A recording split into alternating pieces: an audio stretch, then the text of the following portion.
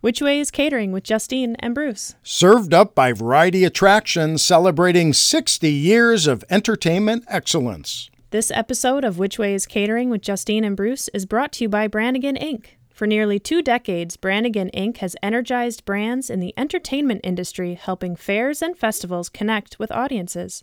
Their creative, results-driven marketing approach drives attendance and makes communications fun.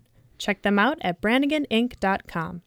Also, this episode is brought to you by Spectrum Weather Insurance. Spectrum Weather Insurance provides a variety of rain, heat, severe weather, and event cancellation insurance customized for your specific event.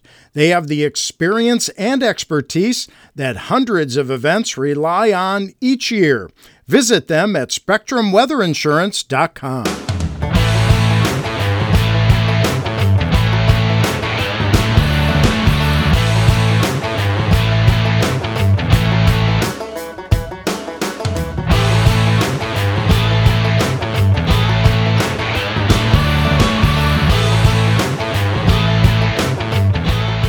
Hi, Clint. How's it going? I'm well. How are you all? Hey, Good. we're doing great. Good to see you. He gone. Hello again. Hey, everybody. Welcome to another episode of Which Way is Catering with Justine and Bruce. Served up by Variety Attractions, celebrating 60 years of entertainment excellence. I saw this headline for our guest today, and I had to use it. Clint, if you don't mind, it's a high-powered Nashville manager. Clint Hyam. If you're going to believe the good stuff, you got to believe the bad stuff too. But I saw that high-powered. I was like, High-powered. no one's ever addressed me as high-powered. Well, I wasn't even aware that was out there, but maybe. Yes. High-powered. That's when you drink just like a lot of espresso, in my book, for my personal get I up. need extra strength. Clint, thank you very much for taking the time to be on our podcast today. And I think I want to start out our interview today by asking you, what do you think about when I mention the name Variety Attractions? History and heritage, and I guess are come to mind, and they're my first memory of doing business with my artist. And prior to that, my business partner, who's 85 this year, had been dealing with him going back probably since the 60s. And so just great partners. And we continue to do business today. And there's, just a big trust factor on both ends. And your business partner, Dale, and George Moffett, the president of Variety Attractions, they were very close over the years, correct? Mutual respect. Definitely. A lot of good George and Dale stories. And it's just, they're so much a part of the fabric of what we have done and experienced. And we still, like Kenny Chesney, we still go back and live those memories and have funny stories today. And we have our George Moffett voice that we do. And so. Okay, so you're clearing your voice. So I'm going to say, can you give us your best George Moffett impersonation? And then also, can you share a couple of your George Moffett stories? Oh, sure. One of the things, one of Dale's funniest stories is that when Alabama was coming along, the country artists wore costumes. The Statler Brothers, Oak Ridge Boys, even back then had, straight on costumes. And Alabama was rock and roll, and they came in as they were, t-shirts, jeans. And Dale was backstage. It might have been the York, Pennsylvania Fair. And it was kind of getting close to showtime. And George says, "Oh, Dale, don't you think the boys need to be getting ready for the show?" And Dale says, "George, they are ready." And I won't say the quite word what George said, but he said, "You're kidding me." But so, yeah, they go back, and he bought so many Alabama dates. And I imagine they're still doing Alabama shows today. Yeah, we had the pleasure of talking to Tony Conway, so he kind of shared some of Yeah. those same great moments with George Moffett in Alabama as well. No, I was another funny one was, because Variety bought a lot of Kenny Chesney dates. They kept our bus going, and we would do a lot of block buys and give them first dibs on everything and make a large deal every year. And Kenny had exploded to the point where we weren't doing as many fairs and festivals, but we wanted to be loyal to George and Variety, and so we carved out a date.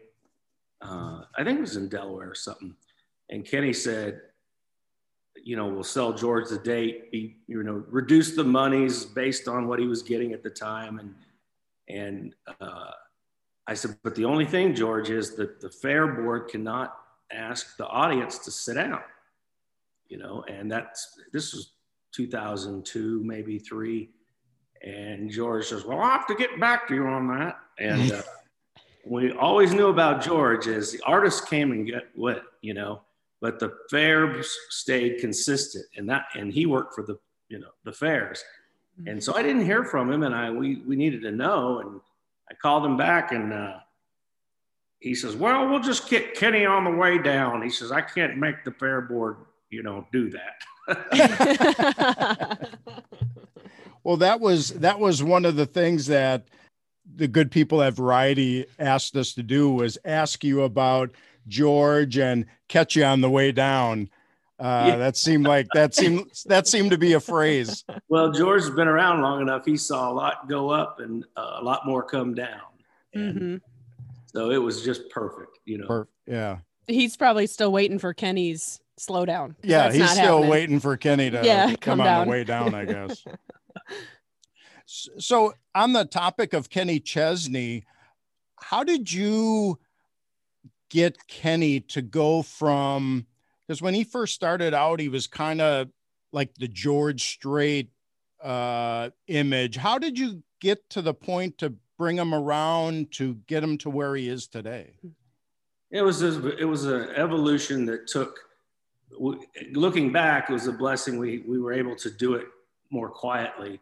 Because I always say that if he had the luxury of having I Hope You Dance or a song of the year that would have taken him places that he wouldn't have been able to live up to, he just sort of slowly walked into that, into the career.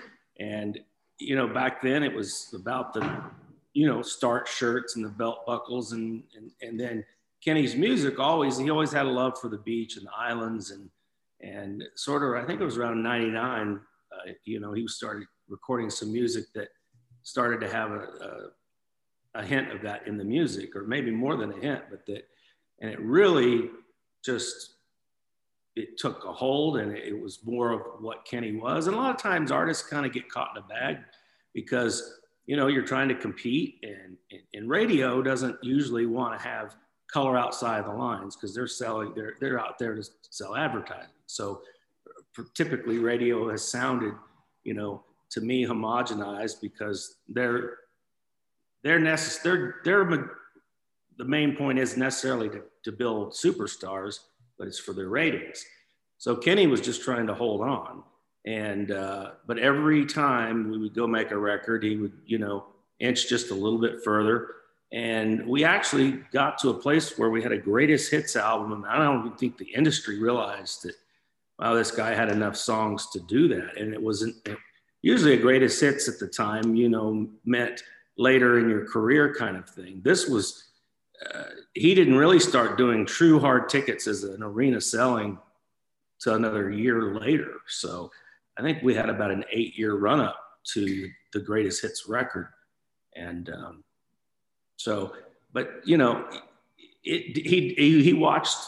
was a great study of watching other artists and what to do, what not to do. And then sort of, slowly, blossoming into who he is today and, being authentic. And so I think that's, it's maybe I'm not explaining it that articulately, but it was over time. It wasn't, people said, did you think Kenny would ever play stadiums? I said, it wasn't even in our wildest imagination, you know.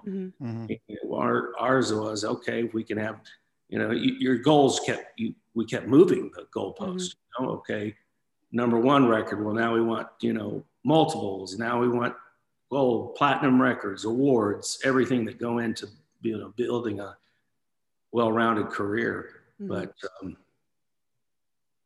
so yes, a long ways to answer that question, but. No, that's great. Yeah, that's great. I wanted to go off the stadium comment. So I think you're going to have to correct my number, but I was reading, there was an article that it was like in 2016, Kenny had done like 135 stadium tours or hit 135 stadiums. Yeah, I believe it's over 200. That's insane. So how did that original conversation start? I mean, when you said not in your wildest dreams, what was like the light bulb that was like, haha, you know what? Let's go to these ball arenas and these, you know, build these sand pits. And how did that conversation start? Well, Louis Messina, who has been our promoter for all of these years, he went in and created the George Strait Festival stadium model. After Strait had long been doing the arenas for so long in the same way, and then they, you know, went and created something very unique.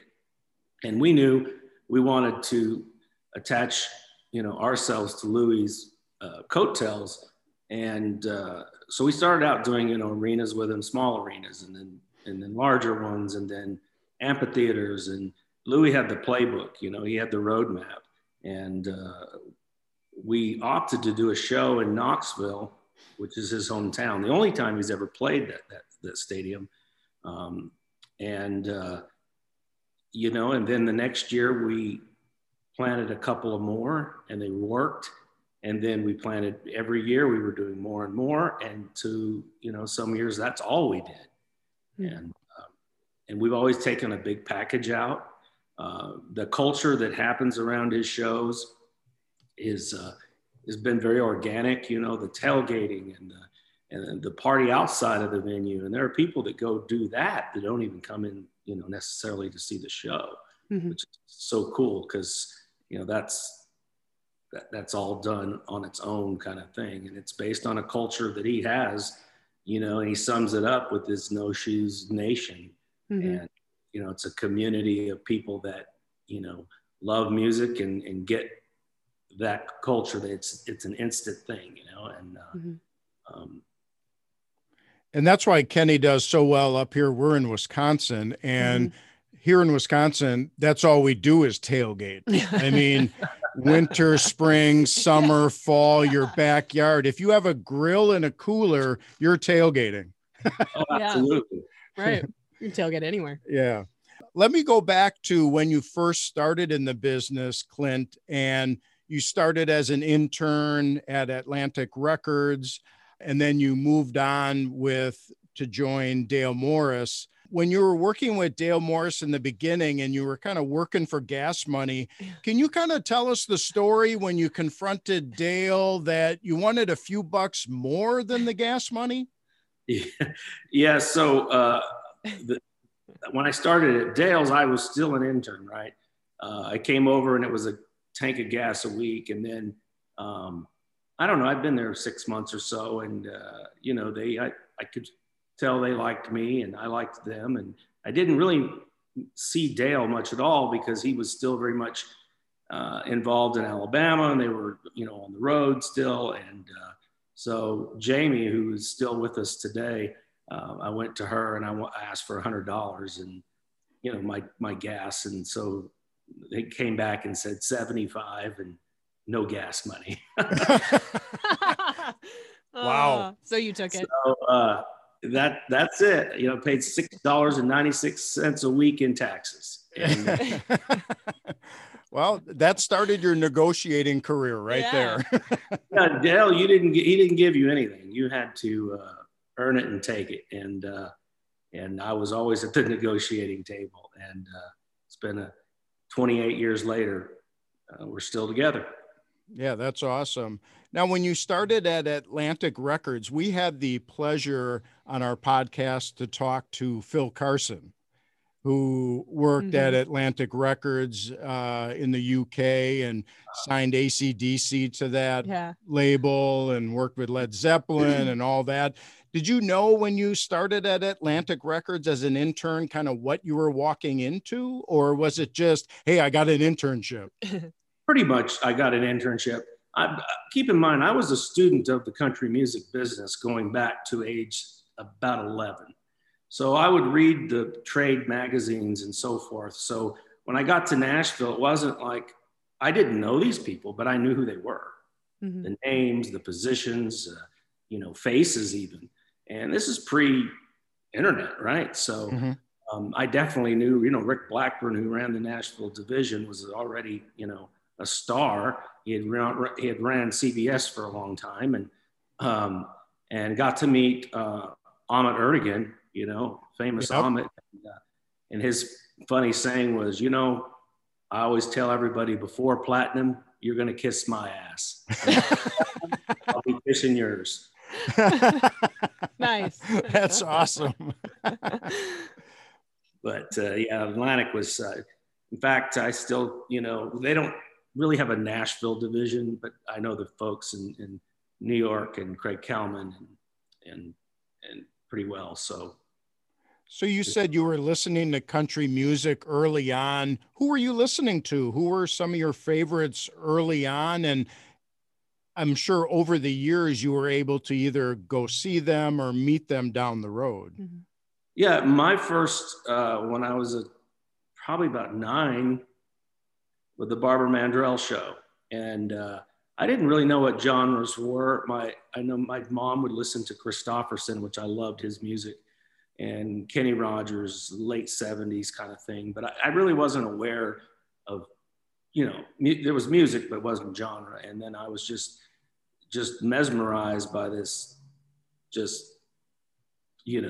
ball of energy who could play these instruments and sing and dance and, and through her show, she had a lot of, folks of country music at the time, the Oak Ridge Boys, Alabama. And I loved that early 80s, what they called it urban cowboy days. And I got to meet her in the early 80s at about age 11. And she was, still white hot. And before that car accident that really slowed her down some, and she was so gracious, and it was a big fair in California, and she took the time to and then over the years I got to know her producer. I was working in radio, and my family were in the citrus business, so I would send them oranges and nice send me records, and her producer also produced Ronnie Millsap and Steve Wariner, I think, and Sylvia in the day, but Barbara and Ronnie were the big ones. And so, I know Tom very, very well today. It's kind of surreal. These people are, been in my life all of these years pre the business, and knowing, I still talk to Tom fairly regularly. So, I didn't know exactly what I was going into at Atlantic. What I didn't like about the record company was it was just about the recordings. And it was, they're always chasing the next thing. And I like the fact of management is that you're looking at the whole thing and the whole entire career, and it ebbs and flows. And there's going to always be somebody newer, hotter, the latest, greatest toy coming out that everybody wants to play with. Well, but I was more, I looked up to the careers that, the Eagles and, Led Zeppelin and, those people that had, and in country, the Alabamas and the Mandrells, those kind of things. And I like the fact that it encompassed so much more, and it wasn't just short-term thinking, I remember Randy Owen of Alabama telling Kenny and I one time, he said, you guys will wake up one day and not know a soul at your record company. And that sounded very foreign to us, but he was right. And so I always say in management, our number one job is to protect short-term people with the ability to have long-term impact. I'm going to go back to when you were younger and you met Barbara Mandrell. How did that conversation go? Were you like, wow, I'm a big fan? Or, I mean, were you lost for words, or I'm going to send you a bag of oranges, or how did that go? Well, she came off her bus. It was right after the show. She hadn't even changed into, pedestrian clothes. So she had her sparkly outfit on, and the CMA nominations had just came out. So I thought, well, I don't want to sound real fanny. But I'm 11. So, what do I?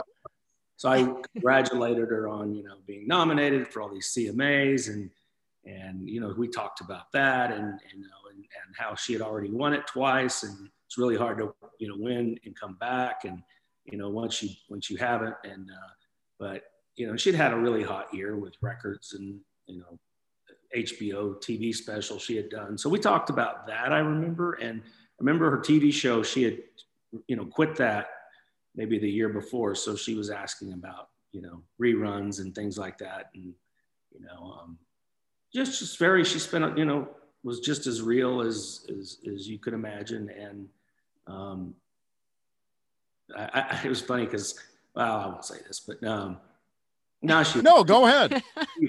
She was a smoker at the time, so I remember her taking her puff off in her bus and putting it out and coming on, to meet us, and and I just remember that being kind of a surprise, and so we were very close today, and but she retired in her late 40s, and she said, I want to go out on top. I don't want to be an old has-been up there, and she meant it. I mean, she never sang a note again. Mm-hmm. That's awesome that you remember it that vividly, way back when. That's super cool. Clint, when you look at artists, how do you know who you're going to manage and who you're not? So when you start looking at that process, is it something in your gut, just a feeling by talking to them? How does that process work? I think it very much starts with the A&R factor of, do I like them or not musically? And then, do I like them as human beings, as much as you can find out in a couple of meetings? Because I always said there's no stupid superstars. So you want to have someone who's not only has the talent, but has the work ethic and perseverance to be able to execute that out. I've got an artist, Carly Pierce, right now that's doing well. How I know she's going, whether I was involved or not, she was going to make it because her work ethic is second to none. I mean, she outworks everybody. And but you still have to have the music. So we work very hard on the A&R side. I don't try to manipulate their music. I want their truth and what they do to be what they're about. But we're all judged by that 3 minutes of music. I remember Clint Eastwood saying, an actor's nothing without a script. The same with a singer and a song. And I've seen a lot of singers on the side of the road dead because they lost that. They just didn't have the songs. So songs trump everything. And then you've got to have, if you're going to have a career, you got to have a Tom Brady kind of mentality. Hopefully you have a Belichick there along the way. Sure.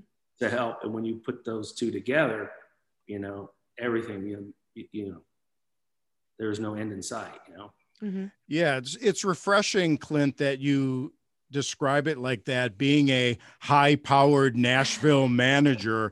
Even though this music is a business, that you're still first and foremost like a fan of the music. The day I'm not is the day I stopped it. I do listen differently. I listen for competitive reasons, but when I hear an artist that still has the ability to move me in a way that I would be a fan of that regardless, that's really when I know it's doing something. Because and music's a creative thing, and it's going to change. It has to change. One of the things that, I'm in my late 40s, and, I need to listen to people closer to in their 20s on the street. And that's how you stay relevant, because you don't want to miss something as well. Tom T. Hall said, I make and write music for my generation. Today's generation needs to write and record music for theirs. So I think some of the biggest record execs that have stayed relevant have always remembered that and surrounded themselves with people that, okay, let's not miss this over here. And, but yeah, I still very much am a fan of the music and the songs. I don't know what else I would do.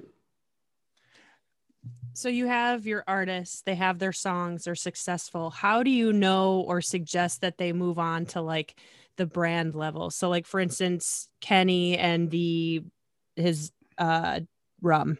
Like, how do you know or have the inkling to be like, all right, now let's branch off and do something different?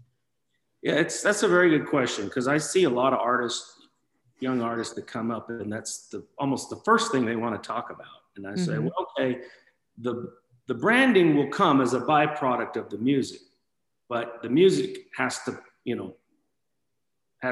trump everything. And it's not like we started Kenny's career out going, we're going to be on the beach and in the rum business. It evolved. And then we were sponsored by Cruzan Rum, and we moved a lot of bottles of booze for them. And they sold. And when they sold, because we loved the previous owners, but Corona Beer came to us, which is, hey, can you be any more in sync with our brand than that? And they had been with Jimmy Buffett all those years. So that partnership had ended, and we made a deal to be able to develop a rum in tandem with the beer. This was around 07, 08, when the economy took a turn. And we never got out of research and development. We stayed on with Corona for a few more years. And then I think it was around 2011 at a BMI dinner, I said, look, we've got a finite window and we can go create our own. And it's amazing what you can do before you can't, because we had no idea what we were getting into. We knew it was really could only be rum, because that made sense with Kenny and his brand. It's not like we would go in the vodka business, because why a Kenny vodka? So it's been, we're going to surpass 200,000 cases this year in the rum business. And that's as an independent. And it's operating in the black now. And I'm really, really proud of that. It's taken a lot of work and a lot of capital to do it. But I think just to say to a brand new artist, okay, this is who you're going to be in 3 years. This is who you're going to be in 6 years. Well, let's get the music and the script down, and then let's let the branding evolve, with you. And, as like a band like Old Dominion, they're involved in tequila. They love tequila. That's their thing. They do a shot of it every night before they go on. And, that association, we've a lot of money that comes along, per se, to be a pitch person. That thing is, I think a lot of it has come and gone. I think artists used to see a lot of that in the 80s and 90s, and you don't see that as much anymore. It's not really that cool to go, pimp out paper towels or something. And, yeah. So I think a lot of artists today are smarter about that. Used to, come along and, okay, here's $100,000. I'm going to go, talk about whatever, orange juice, diapers. And, I think artists have to be careful of that, because if you get caught in the bag of, just doing it for that, I think the fans see through that.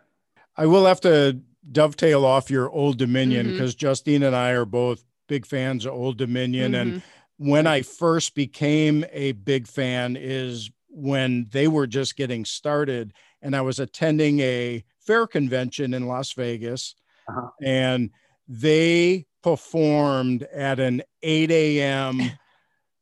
Meeting, general session. And I was like, and these guys brought it at 8 a.m. And I was like, I'm a fan from that. Yeah. Just by that work ethic, and it wasn't like one guy, it was the whole band, the whole setup, 8 a.m., a stodgy, fair crowd that, is just walking in from the night before. Yeah. And here OD is just belting it out.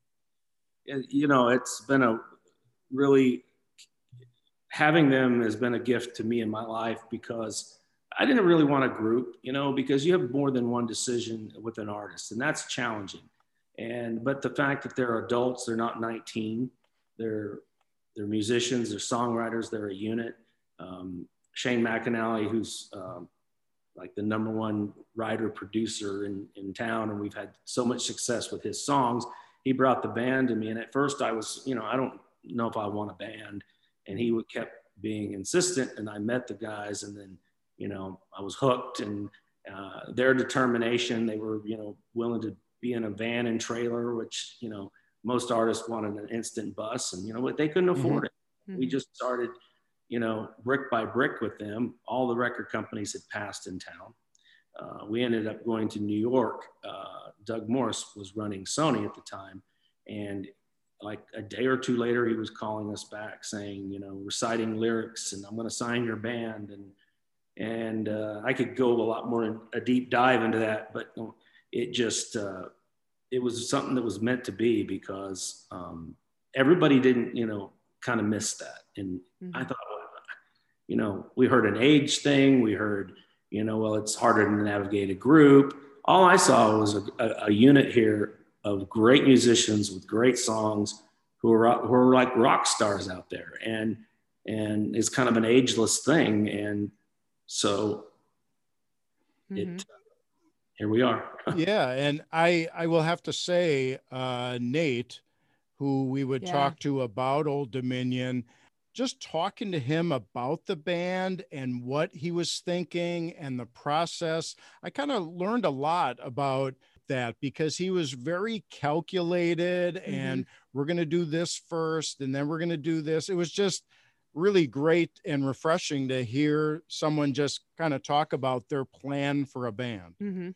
Nate is a warrior, and he knew my mother in Oregon, and I think he interviewed me when he was in high school, and then I offered him a job that was, I didn't know how long it was going to be. We were doing a record company thing at the time, and he was fearless, and brought him in there, and then moved him in over as my assistant, and then his ability to read the room and know people and had all that just energy and passion. And I mean, he went after it. He and Will Hitchcock, their day-to-day manager in our office, they've just done amazing things. And I mean, such a laser focused vision on the band. And I couldn't be more proud of Nate and watching him grow. And he's going to be one of the biggest agents in the business. And, he has that heart, and it's not just about, money to him. He'll also be a high-powered Nashville manager. Speaking of Nashville, Todd Bolton mentioned to us about a kind of a cool house in Nashville called the Alabama House. Can you share a little bit about the Alabama House? Sure. Back, Alabama's from Fort Payne, Alabama. So back when they would come up to Nashville, navigating them in and out of hotel rooms, it was crazy. So Dale built a building and made bedrooms out of it, and it had the bar, and and called it the Bama House. And when Dale had the opportunity to sell all of that land, and they developed some real estate there, we moved over and we took the bar, the Horseshoe Bar, that it if that bar could talk, right? Yes. We lifted it out of that building and dressed it up a little bit more in our new one. So, and we still have the Alabama logo there and that bar. But, you know, those guys spent a lot of years, you know, almost all my formative years in the business. I can remember them coming to town, and you'd see their bus pull out in front. And, you know, it was just a private, you know, hideaway for them to come to town, create their music, and have a living space. Mm-hmm. Todd mentioned that has been some of his favorite memories. Oh yeah, we yeah. always held court over there, you know, whether he was holding a dinner or a breakfast, and, you know, and he'd serve everybody great wine or Bloody Marys if it were a breakfast thing. And it was an annual thing to have, you know, all the variety folks and Todd and George to come in and you know, we pitch them our latest goods that we had at the time. But they were always loyal partners, and, you know, sort of the essence of what we do in this business. And I have such a high respect for them. And, you know, and I know Todd's really stayed. It's funny because for years, and he says, "Well, Todd, my new guy," and he says, "Yeah, I've been there since 1983." And I heard, you know, it's the new guy. The new guy. And George probably still says that to this day, probably, that Todd's the new guy. And he also said that there was some great kind of listening parties there as well, you know, of new music from whether it's Jake Owen or Alabama or whoever it might be, Kenny. And the other thing I was going to approach with you, Clint, is not only are you the high-powered Nashville manager, but then you also got into a little movie producing. Yeah, that was my next question. Yeah, well, that was just more along the lines when we did Kenny's 3D show. So I was just an executive producer on that. But I think he was one of the few artists, or first of the artists, that came back when 3D was coming in vogue of its new and improved version of that. And we had an opportunity to be in all, you know, movie theaters, and it was a, you know, really neat promotion for a talk about brand building kind of thing. Yeah. You know? So that was fun. It was a lot of work, and I don't plan on getting into the movie business. No, I don't. Not even for the swanky premieres. Nah, I'll take a guitar in the demos and the recording sessions. Yeah. So being on the road with these artists, I mean, you must see a lot of different fans and fans with stories on how these artists have affected their lives. Do you have any stories for us on witnessing any of that, the fan interaction with your artists? Yeah, I think Kenny especially, he is in touch with his fans, and they are in touch with him. You know, there's an exchange of energy that happens that cannot be duplicated. So COVID has been just, you know, a terrible time, you know, for us all.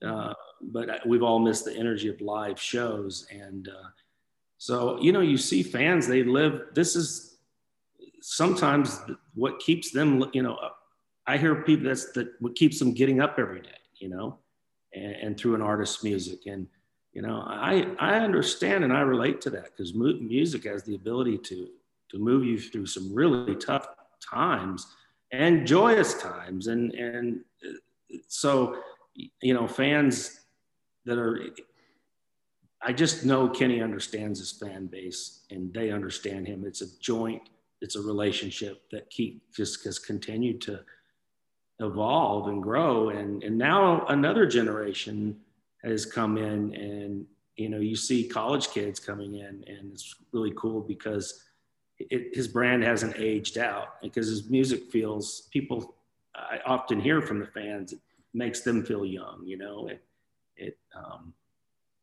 and he's got a very youthful vibe about him, and that, you know, it's very athletic, the show that he does. He trained for that, because, you know, you're working a big stage, and he's not just sitting behind a microphone. And he works really, really hard to have them in the palm of his hands. And if he doesn't, he really beats himself up. Mm-hmm. You mentioned Old Dominion having a shot at tequila before they go on stage. Have you witnessed or experienced like some odd pre-show rituals in your day? Well, I can't talk about any of those now. Oh, come on, Clint. Boring. Oh. Kenny Rogers says, he always thought that, being in the entertainment business was always about sex, drugs, and rock and roll. And how disappointed he was when he found out there was really little of all. Because we've heard some pretty odd ritual things that some acts have done, but you've kind of probably run the gamut. Yeah, I mean, Kenny he has a vibe about his shows and the culture backstage. And we've opened for acts, and I've been around other opening acts where you weren't supposed to talk to the headliner, you weren't supposed to look this way. It was just a thick, bad energy, and we don't have it. You come away having a good time, and it's hard work. I mean, we got a well-oiled machine out there, but it starts from that headliner on down. And so it's a really fun culture. And Kenny, he works out and he does this ice bath during the day because he works out when he's training. And, I guess there's a lot of healing that comes from, and we bought him for his birthday. It was a very expensive, portable ice bath. Well, it's not actually ice in it, but it's done like in an insulated kind of metal, and you get in it. And he loves to get people shocked in that water. I run from it because he can stay in a couple of minutes, but I guess it's very therapeutic and really great for mental clarity and, depression and all of that. Maybe I should get in it for a couple of hours, but yeah, because you're just freezing your ass off and that's all you can think of. Yeah. And, looking at me, you're not going to probably get this story, but at one point in my life, I did run a marathon. Oh, yeah. Enter laughing here. I did, after I ran, I did go in an ice bath. And I think if I wouldn't have done that ice bath, I probably wouldn't have got out of my hotel room for a week. Mm-hmm. Yeah, the amazing time what it does for recovery is supposed to be pretty incredible. So. Yeah, I forgot you did. Yeah. I remembered you did the marathon, but I forgot you did the ice bath. Yeah, someone told me that, and that was like kind of the best thing someone ever, advice that someone gave me. But let's go back to Dale. I believe he instilled some great things that you carry on to this day, but I know there's 3 things he told you about this business and what drives us to do this. Can you kind of explain a little bit of that to us?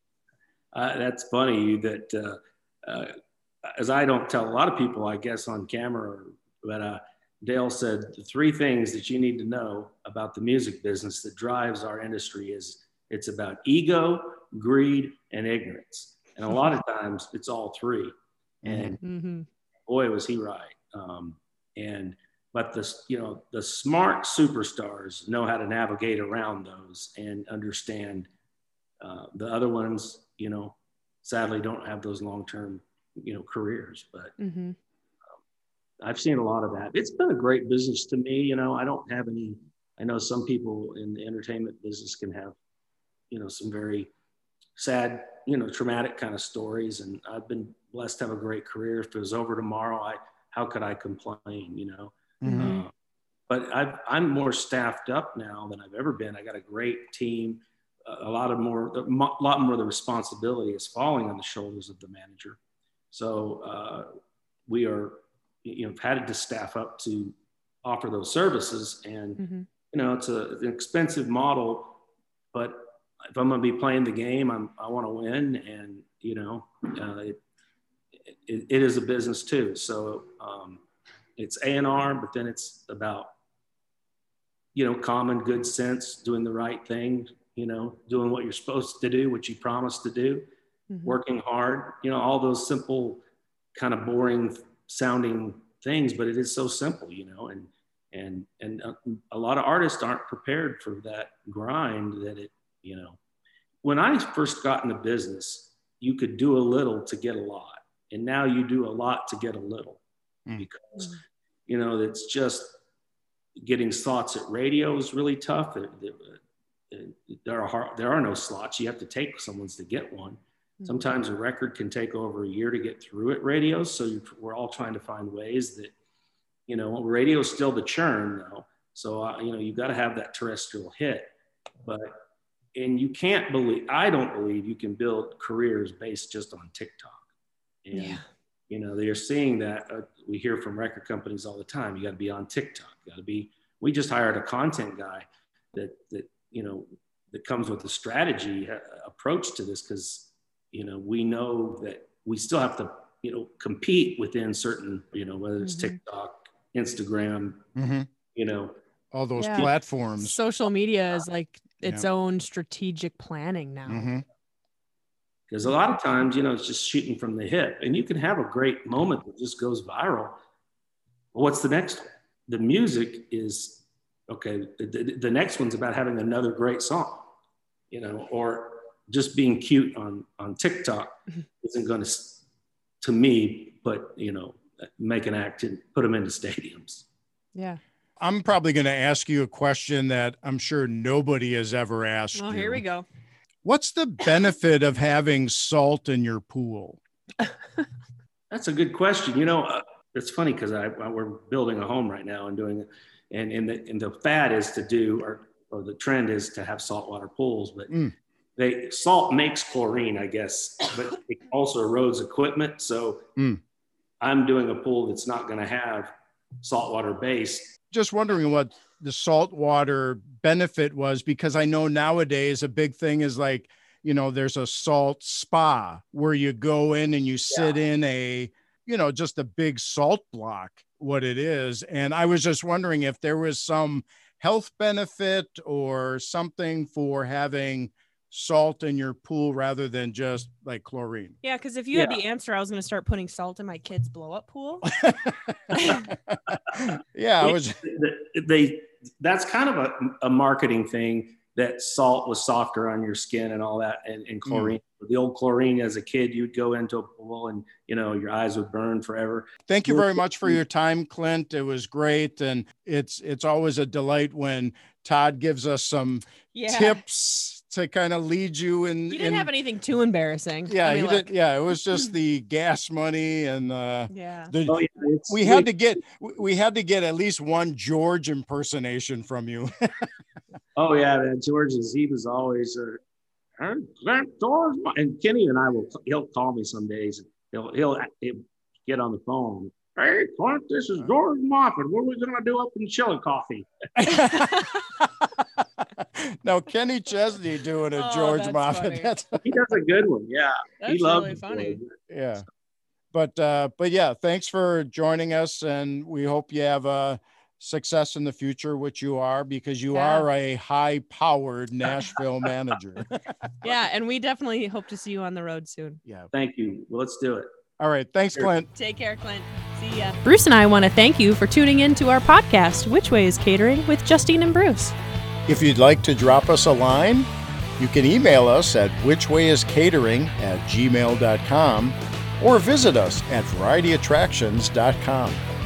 A big thank you to our sponsors, Brannigan Inc. and Spectrum Weather Insurance. Which Way is Catering with Justine and Bruce. Served up by Variety Attractions, celebrating 60 years of entertainment excellence. That's fabulous.